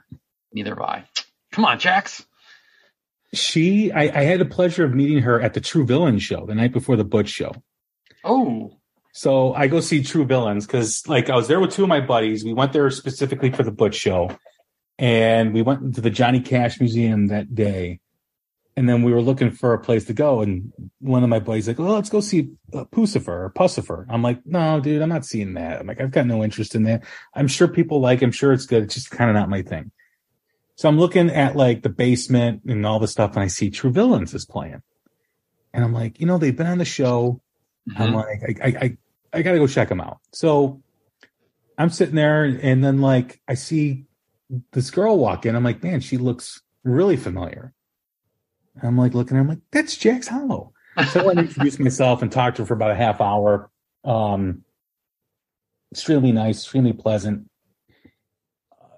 She's 100, just so talented. She actually went to the Butch show the following night, but it was so crowded I didn't see her. I actually ran into Amy Darling that night at the show, and she was great too as well. She was really friendly.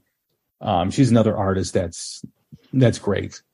But yeah, I mean, it's she says the right stuff. She wants to be, and she said this on your interview that you did with her, which was awesome. She wants to be Robert Plant and Jimmy Page all rolled into one. She can do it. She can. She's got a great voice. Great voice. Shreds. Her pick sweeps are excellent. She great songwriter too. That song that she has, Drift Away. There you go. I knew that was your favorite because you talked about that with her. The song is so incredible. It's so good, and she's very diverse on that album, on the Underdog Anthems album, right? So it's. She told us on the new album, instead of starting off with a hardcore kicker for the first song, she's doing something a little quieter and a little softer to lead off the album to show her evolution as an artist. I think is the song Breathe? I think it might be Breathe. Breathe, and that's the last song, I think, and she just shreds the hell out of that. No, it's not, no, and then it's not, then it is Drift Away. Drift okay. Together. Drift Together. Is it Drift Together? Drift Away is like Dobie, whatever. I'm digging through my CD right now to pull it out. It's Drift Together. But I got to see her live. When she plays Nashville, I'm definitely going to go check her out. She's fantastic. Oh, she is. So, I was in Nashville last March with my wife and some other people. We actually all came into town to see Steve Gorman and his band play. And we'd already had Jax on the show, so I'd contacted her, and she was playing like an acoustic duo thing. Just you got to make a living. So we went and saw her play, and she was really great. It was nice. Took pictures with all of us. We got to chat a little bit. But even doing that, man, super talented. I'm with you though. I need to see her live in concert doing all her original stuff. I'm just like her guitar playing. Like I'm a guitar player, not great, but I just wanted to see her shred. I love watching people play. I do too. I mean, watching Tyler Bryant and Graham Whitford a couple weeks ago. So good. And Tyler gives Graham plenty of time to shine. Like it's not the Tyler Bryant show. Right. He gives everybody in his band an opportunity. I love that about Tyler. Tyler is such a nice guy, man. I mean, just talking with him after the show, talking with him and Caleb after the show. Pete Dankelson was there. He brought Pete Dankelson, Pete's Diary. I saw that, and you posted a clip of that, didn't you? Yeah, no, I posted a clip of Pete's show at the House of Blues. Oh, okay. But you had clips of Tyler Bryant then. Yeah, and okay. I tell you, I gotta. Whenever you do a Twitter live stream, the video never shows up great. Oh, I use Instagram, and it usually does okay. Twitter never get it to work. Yeah, because it's just like, I think it's because whatever the feed or the signal, whatever it is, but it just looks like crap. Come on, Elon, fix that shit. Yeah, right. I mean, you said Twitter it could be the destruction of society. Well, fix my videos, my live video. Come on, man! It's 2022, almost 23. You should be able to just great do video. You're just great in mind. Fix the freaking video thing. Speaking of Tyler Bryant, The Shakedown, that album is so good. It's on my contenders when we do our year-end list for top 10. Anybody that didn't list that in the top 3 and a quarter, Jay, I've got serious problems with. And you know who I'm talking about. That Chris Corradetti guy is just I mean, what a jackass. Come on, Chris. I mean, seriously, like sometimes when he talks, I'm like, what is he listening to? I mean, when's the last time you cleaned out your ears? Yeah, honestly. It's that, and obviously Country Living by my favorite band, Monster Truck. By the way, thank you for introducing me to everybody. That is the way I think I introduced myself with that whole conversation. I didn't want to listen. They forced me. Monster Truck, Country Living. That is it's an anthem, and that's like Beverly Hills Cop 3. That is like Beverly Hills Cop 3. I've never heard anybody describe anything using Beverly Hills Cop 3, but yeah. Beverly Hills Cop 3, in my opinion, is the worst movie ever made. It just edges out. Why are they at an amusement park? It just edges out Cannonball Run 2. Oh, Cannonball Run 2. Yeah. Oof. Yeah. But the scene in Beverly Hills Cop 3 where they're on like the Ferris wheel thing and they're jumping from cart to cart, I was like, what did they think when they were making this scene? Like this is horrible. How do you make Beverly Hills Cop a PG-13 movie too? Come on. Well, wasn't the first one R? The first 2 are R, yeah. Like language and violence, all the stuff as a child of the 80s, I look for in a movie. Yeah. Beverly Hills Cop 3, probably the worst movie. Cannonball Run 2, close second. But they had cool cars and they had cool women cars. Of the time in that. And who was it Barbara Bach was in? No, she was in the first one. Daisy from Dukes of Hazzard. Yeah. Who was in? So, oh gosh. Adrienne Barbeau. Was Adrienne Barbeau in the second one? The best. Yeah. With the outtakes during the credits. That was the best thing about the movie. If I had to put a number 3 bad movie on my list. I still love you described that as Beverly Hills Cop 3. It's amazing. I would say Grease 2 is number 3. But that's so bad, it's good. It's ridiculous. The songs are ridiculous. The acting's ridiculous. It's Adrian Zmed and Michelle Pfeiffer. Yeah. And you got the dude, the foreign exchange student who learns how to drive a motorcycle. Lorenzo Lamas. Is it Lorenzo Lamas? No, it's the same actor that plays Rex Manning from Empire Records. Oh, yeah. Rex Manning Day, that guy. I don't know what his name is. Rex Manning, that's what I'm going to call him. Fourth pick, a worst movie of all time. I'm going to go with Pixels. That came out like 4 or 5 years ago. So Adam Sandler. Terrible. Terrible. Never movie. seen it. You said enough, though. Took my son to see it. And even my son, who was like 11 at the time, was like, Dad, that was pretty bad. Ugh. So when you don't even get the 11-year-old, you're not doing something right. If Adam Sandler is not entertaining an 11-year-old, you know it's bad. Yeah. And I would say the fifth worst movie of all time, Tango and Cash. What? Okay, you lost me there. Tango, that movie's Cash. That Cash, movie Tango. is so good. It's not good. I mean, the only redeeming part is Terry Hatcher.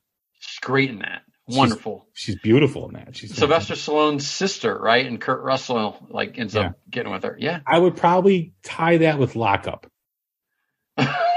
Sylvester Stallone in prison. I'm saying there's a theme. He's a nice prisoner. Stallone. He's a nice prisoner. He's a leader. Yeah. He's a leader. They work on the auto shop together, I believe. Right? Is that what they're doing?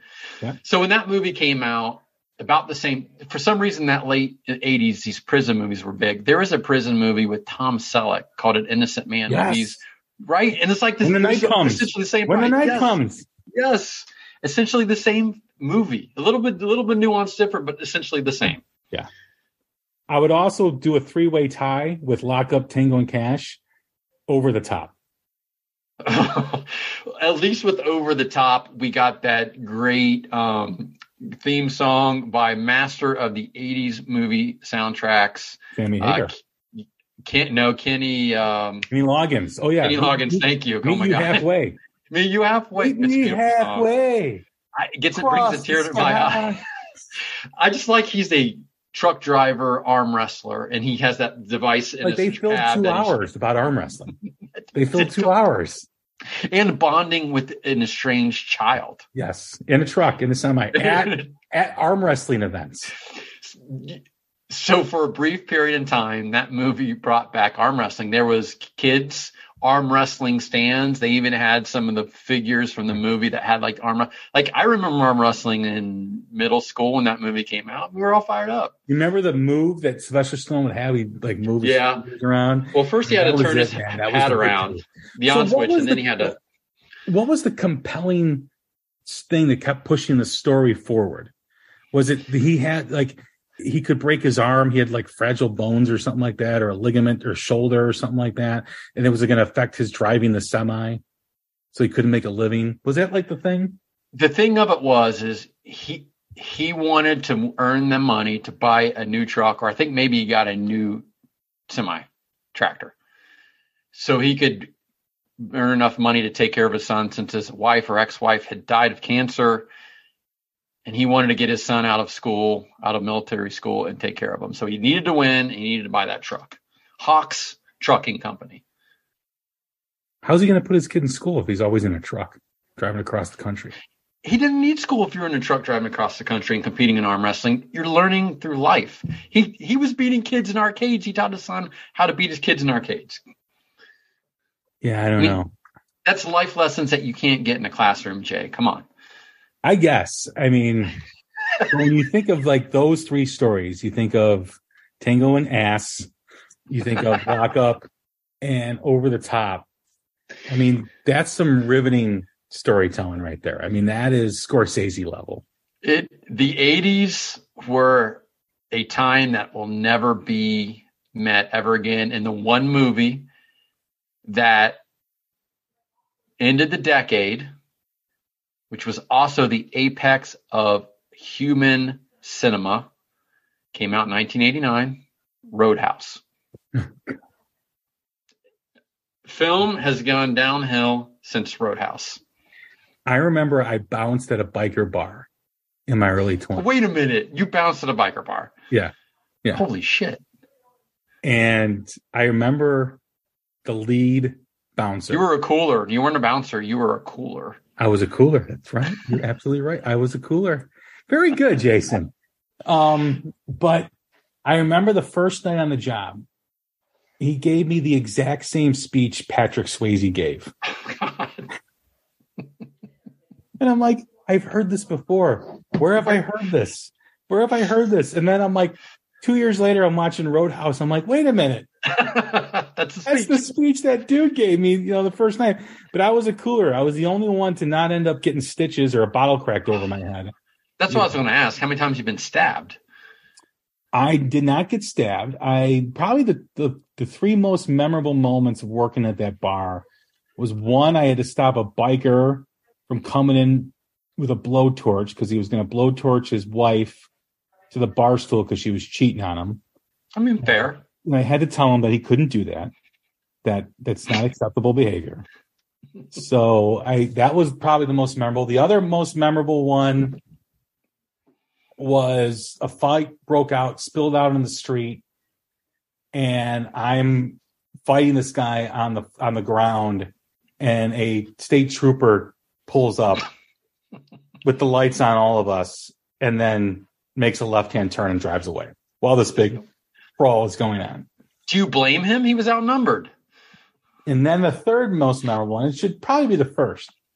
There was this biker named Spider. Of course.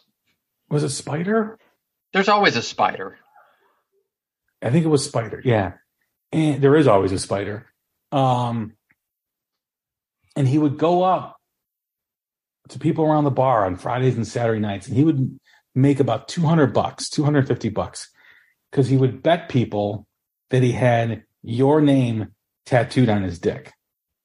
Oh boy. And they put down like $20 or whatever, and he'd whip out his dick like in the middle of the bar, and it had your name. Oh my God. That was always a source of entertainment. You know what? Good on that dude. I mean, he's got that built-in like grip. That's perfect. He's got a revenue stream right there. He's got multiple streams coming out of that. So going back to Roadhouse, do you remember the 3 rules that Patrick Swayze, that Dalton, no first name needed, told everybody? There's 3 rules of cooling that you guys need to know. Oh God, what was it? I know what you're talking about too. I'm drawing a blank now. The 3. I'll give you the first one. Be nice. Be nice. Be firm. Be nice, and he's like, be nice until it's time not to be nice. And the guy goes, well, when is it going to be time not to be nice? He's like, I'll tell you. Be nice. What are the final 2? Take it outside. And expect the unexpected. Never underestimate anyone. Yep. I live my life by those 3 rules now. In the business world, I do it every day. I'm nice. I will tell you from working in a biker bar that in a bar fight, expect the unexpected is a very true statement. Yeah. Yes. Is a very absolutely true statement. Because anybody who's ever actually been in a fight, never just watched one on TV or a movie, knows that you don't stand there trading punches and taking your time. I got in a fight with 3 guys once, not intentional. I got jumped. And in the movies, when you're fighting multiple people and they take turns coming at you, it's not like that in real life. They all come at you at the same time. They do. They don't. And they all punch you at the same time. And they it don't hurts. wait. They don't wait. Yeah. But the thing about it's anything goes. Like if you get a fight, it's survival, dude. Right. I'm punching below the belt. A fight at school is some kind of uniformed civil, civility, Yes. A fight in a bar, survival. It's bottles, it's whatever. Groins, it's hair, ears, nose, eyes, whatever, throats, whatever you can do. Like I never considered grabbing a guy by the balls until I was in a fight at a bar when I was bouncing, and the guy got on top of me, and I had my legs, were up, but my back was on the ground. I had my hands on the ground. I'm like, man, how do I get out of this? And I was able to move my shoulder and pull my arm up and just grab his balls and squeeze. Dude. Bloody murder. And he got off of me immediately. We're guys, we know how that feels, and it works. And it is not fun to get punched in the face, nor is it fun to punch anybody else in the face. Both hurt. I will say Roadhouse is a very good pick. It's a very bad movie. But it's good at the same time. Well, but when you think of movie studios back then, like who greenlights a movie about Yes. a bar and a bouncer, and who greenlights world famous movie bar about bouncer. arm wrestling? Yes. Cocaine. Cocaine does.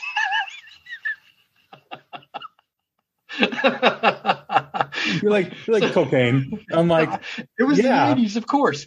You walk in to pitch a movie to producers, you have a giant bag of cocaine, you put it on the table, you get your movie made. Dude, arm wrestling, man.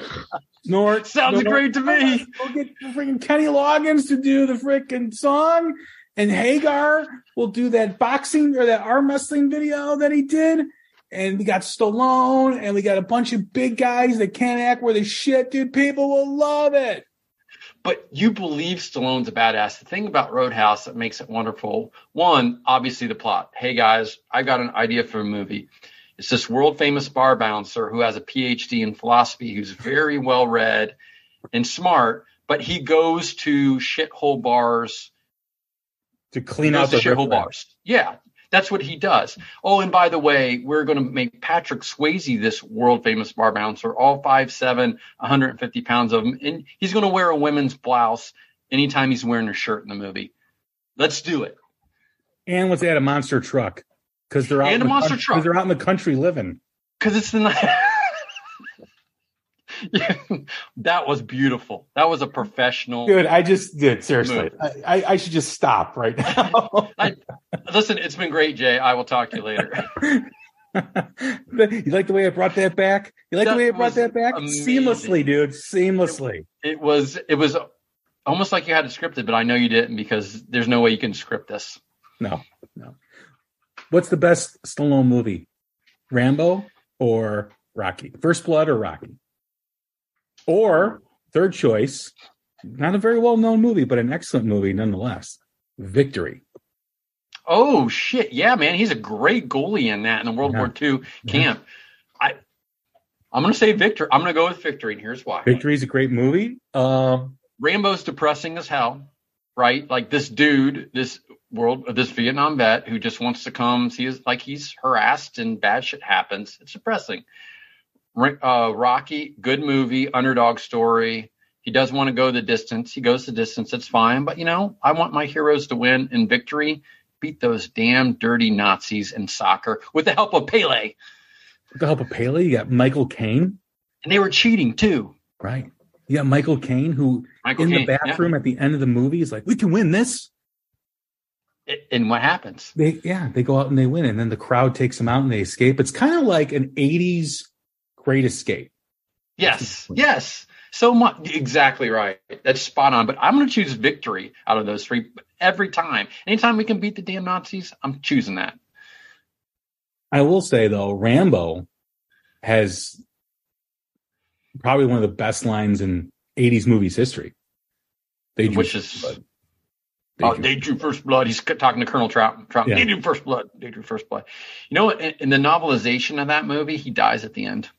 Yeah, I know. Yeah. Or the actually not novelization. The book, the movie's based on a book, so it's pretty sad. What's the worst sequel, Rambo 3 or Beverly Hills Cop 3? I'm going to say Beverly Hills Cop 3, obviously, because it's the worst movie of all time. But Rambo 3, if you watch to the end through the credits, the producers of the movie thank the brave warriors of the Mujahideen. And if you know who the Mujahideen are, they are the fighters that the CIA armed and trained in the 80s that turned into Al Qaeda. Yes. That is a point that a lot of people know. Yeah. That's a very excellent point. I remember my brother was a big Stallone fan back in the day. He was an older brother, and I remember he bought the Soldier of Fortune magazine with Rambo on the cover. Nice. And I remember reading about that in that article. It was pretty amazing that it was an actual group that was that part of the story was actually true. Like nothing else was, but those people really existed. Oh, absolutely. I'm sure there are plenty today that are very well employed. Best Kenny Loggins song in the 80s. In a movie. Okay. In a movie. It's Caddyshack 80s? It's either 80 or 79. I'm tempted to say it's 1980. So we've got that song. I'm All Right. Yeah, I'm All Right is available. So we have stuff from Top Gun. We have Footloose. We have Meet You Halfway. I think he did Back to the Shack for Caddyshack 2, which that movie is a billion times better. That song is a billion times better than the movie. So best Kenny Loggins song in an 80s movie. I think I'm going to go Meet Me Halfway. I mean, that does bring a tear to my eye when I hear that. It's beautiful. I mean, Danger Zone is great. Footloose is great. Danger Zone is great, but the Playing with the Boys ruined it. During the volleyball scene. Playing with the Boys, a volleyball scene, is basically that's Cinemax. It is Red Shoe Diary Cinemax, but Val Kilmer and Tom Cruise have more sexual chemistry in that movie than Tom Cruise and his wife at the time, Nicole Kidman, in Eyes Wide Shut. Which I liked that movie. Did you see the Val Kilmer documentary? I did. Yeah, it's called Kilmer on Val on Amazon. Yes. Yeah, that was great. I really enjoyed that. I mean, you really forget like what a great actor he was. He was a great actor, man, and he was a great comedic actor. He had all the stuff in the 80s. Real Genius. Real Genius, and the one where it's a spoof of spy movies, and I'm blanking on it right now. He's an American rock singer. He goes over to Germany, becomes a spy. Top Secret. Yes.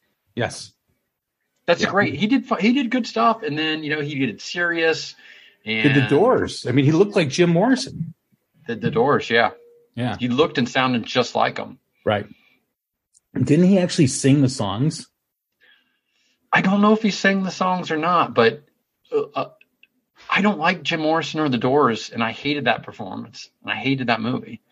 Yeah, I went through my Doors phase after that movie, and now I'm like, I can't listen to the Doors. There's only one Doors song that I like. So self-absorbed. And I've read some of his poetry. I just don't get it. I don't get him. I like the music. I just don't like Jim Morrison. Well, as we wrap up, if you could get one thing for Christmas this year, and I don't want to hear time with my be self-absorbed. I want to hear the most self-absorbed, just completely oblivious to anyone else. Okay. I want to hear what you want for Christmas. If it's going to cause you to get a divorce, then please don't answer. No. Hey, Sonny, don't listen to this. No. So, okay. I play in a band. I play guitar. I like guitars. I just recently got my dream guitar, and it's a Les Paul Standard and Ice-T Burst. I got a 2022 model because Gibson is finally releasing really, really good guitars again. But I would choose a guitar, and it just came out. It is the Joe Bonamassa ES335 by Epiphone. It is super cool. It has the Gibson classic pickups in it. It's spec'd out really nice. Comes with a hard shell case, very affordable. ES335s themselves run $3,500 easy, and I'm not going to spend that on a guitar. So I would spend $1,000 and get the Joe Bonamassa Epiphone ES335 1962 custom guitar. Well, that's not what I expected. It's not what did you expect? I expected you to want a DVD copy of Beverly Hills Cop 3. So here's what I want. Over the top. I want Eddie Murphy and everybody from that movie to come to my house and reenact that movie live. Actually, for you, Jay, my Christmas wish for you is for Eddie Murphy, Judd Reinhold, anybody else from those movies to come show up at your house and perform that movie in its entirety. Can I negotiate? Can I have them do Trading Places? No, because that's good. What are we going to do for the Ferris wheel scene? I mean, green screen something? I don't know. Pretend? Mime it? Pretend. I mean, arrange your furniture, stack a couple couches, whatever, chairs, tables, whatever you got to do, and have them just jump from that. I think you're onto something there. You're cooking with gas right now, Jason. Right. I mean, what else is Eddie Murphy honestly doing right now? Tell me. He was supposed to be getting ready to do a stand-up tour. That was the big thing. Oh, which I would pay money to go see that. But don't you think it's going to be watered? He's not the same comic he used to be. Well, but he hasn't done stand-up since, what was the second one? Raw, Eddie Murphy Raw. Raw, yeah. Yeah, so he hasn't done stand-up since then. What I will say I loved Delirious and Raw. The Bill Cosby stuff now really resonates, how much of an asshole he was. Like, you know what I mean? Like, I love that he ripped Bill Cosby. Talk about like a fall from grace. I mean, has any iconic actor fallen that hard with their reputation? I think the only other one that would compete with that, but not even in entertainment, in sports, is Paterno. Oh, yeah. I think you're right, because Cosby was America's dad on the Cosby Show, right? Like, he was, I don't care what background you were from, ethnicity, anything else. Everybody loved Bill Cosby and the Cosby Show. And I think you might be right. It's, unless you murdered somebody, like, yeah, man, I not off the top of my head, I think Cosby, you know, he did the kid stuff. He did the clean family stand up, and he got on people like Eddie Murphy and Richard Pryor. And that's why Eddie Murphy said that. There is a podcast, Gilbert Gottfried. Okay. He passed away last year or the year before, but he did a podcast, and he has, I think it's Bob Einstein who did Super Dave. Yes, Super Dave Osborne. And he was also who's the character he did on Curb Your Enthusiasm? I can see him. I can't remember off the top of my head either. I forget the name of the character. It's a funny last name. Yeah. He does this podcast with Gilbert Gottfried. I am telling you, it is the funniest thing that you will ever hear. Really? Both those guys are dead. He talks about a story with Cosby. Oh boy. And it is so. What's it called? Gottfried's I'll podcast. Just look them up. You're making me put my glasses on so I can see my phone. I'm telling you right now, it is. So bringing this back to Beverly Hills Cop, you know, Gilbert Gottfried wasn't the first one. Yeah, he was. He was the. Oh God, what character? He worked in the hotel, didn't he? He was in a business office. Yeah. Okay. They broke Gilbert in Gottfried's amazing colossal podcast. Got it. There it is. And I'm telling you right now. So I was at my friend's house, and my friend lives on the Wisconsin border in Illinois. And it takes about 50 minutes to an hour to get there. So I was out there one night, and he's like, "You got to hear this podcast." I'm like, "All right." So I'll listen to it on the way home. I put it on, and I was seriously tearing up when I was driving. It's the one with Dave Osborne on it, because he has 744 episodes. Like, he's like you. He just like spits these things out, and there's a million of them. I'm telling you, it is so. He plays Funkhauser in Curb Your Enthusiasm. Yes. Okay, I got it, man. I got to write it. I got the stuff pulled up right here. I am going to check it out, because screw Bill Cosby. Bob Einstein comes up with this quote that I will use as part of my arsenal of things I say. Man, that gave me the shit chills. Beverly Hills Cop 3. Shit chills, dude. Shit chills. That's the greatest quote of all time. Because that's not just chills. That's like shit chills. Because normally that's not something you get when you're taking a shit. Right. That means something's wrong. Something's bad. Yes. Because I don't think you'd use that in a positive context. No. Like, I just listened to this new Jax Hollow track, and it gave me this shit chills. That's not right. It's the opposite. And Jax, I apologize for Jason using that to describe one of your songs. I've spoken to her so many times. She knows. I will talk to him after the show. We love you, Jax. You know that. The first thing that came to my mind is like something good that you'd use that to describe incorrectly. Well, hey, man, it's been a blast. I've had a great conversation. It was fun. It was serious, and then became fun. We talked about Over the Top. I never thought we'd mention Beverly Hills Cop 3 in my podcast ever, but here we are. You brought it up. Yeah. Thanks for doing this, man. Thanks for having me. It is great. I'm so glad we talked about my podcast. What were we promoting? Nothing.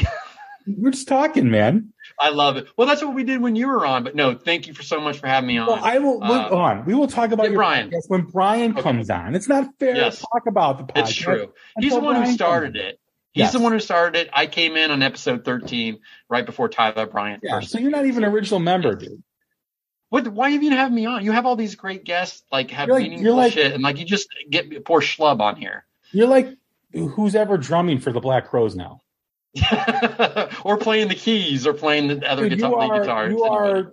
You're John Corabi. You know what? Respect. That dude is very talented. Absolutely. But yeah, we'll have Brian on after the first of the year. Yep. Because I've got something I want to propose to you offline. Okay. That I'm going to do in the coming. It's not nudes again, right? What's that?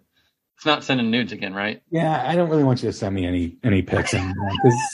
Again, I don't ask for it, and you send them to me, and I get uncomfortable for the rest of the day. You sound like my wife. Well, I understand what she's going through. I understand her plight. But thank you so much for having me on. I'm a big fan of your podcast, doing great things, and you got a real great group of podcast people on the Pantheon Network. So it's a pleasure. Awesome, man. Well, hey, go check out All Things Blues and Southern Rock on every podcast platform. You will enjoy it.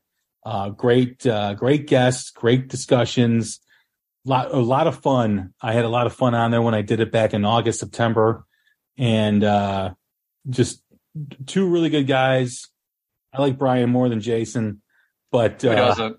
But no, we have Dorothy coming up this week, by the way. Great Dorothy. Awesome.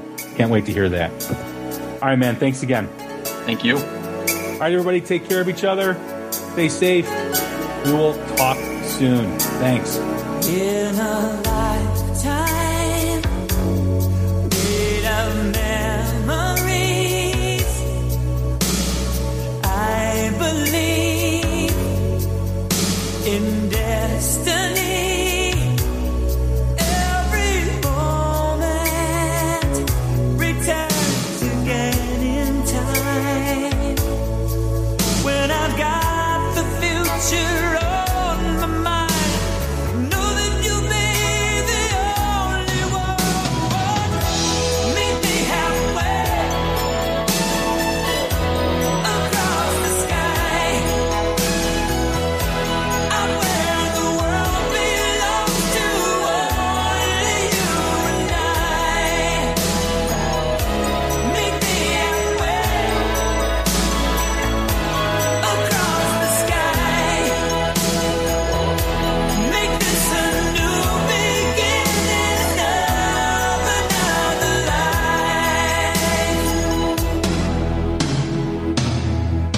In a lifetime, there is only love. It's NFL draft season, and that means it's time to start thinking about fantasy football. FantasyPoints.com features industry-leading experts and prognosticators using proprietary hand-charted data to help you score more fantasy points. FantasyPoints.com is the place to go for whatever kind of fantasy football you play. Whether you play fantasy football, daily fantasy sports, or do a little bit of everything, Fantasy Points has the meticulously researched content to guide you to victory. And why wait for the fall? Fantasy Points also covers the new spring football league, the UFL. Join the guru, John Hansen, Scott Barrett, Joe Dolan, and other massive names in the fantasy football universe with an exclusive offer. Use code Pantheon for 15% off any Fantasy Points package, including the all-in package, with access to every article, tool, and data nugget that Fantasy Points has to offer. That's FantasyPoints.com and code Pantheon for 15% off at Fantasy Points. FantasyPoints.com, code Pantheon. Score more fantasy points.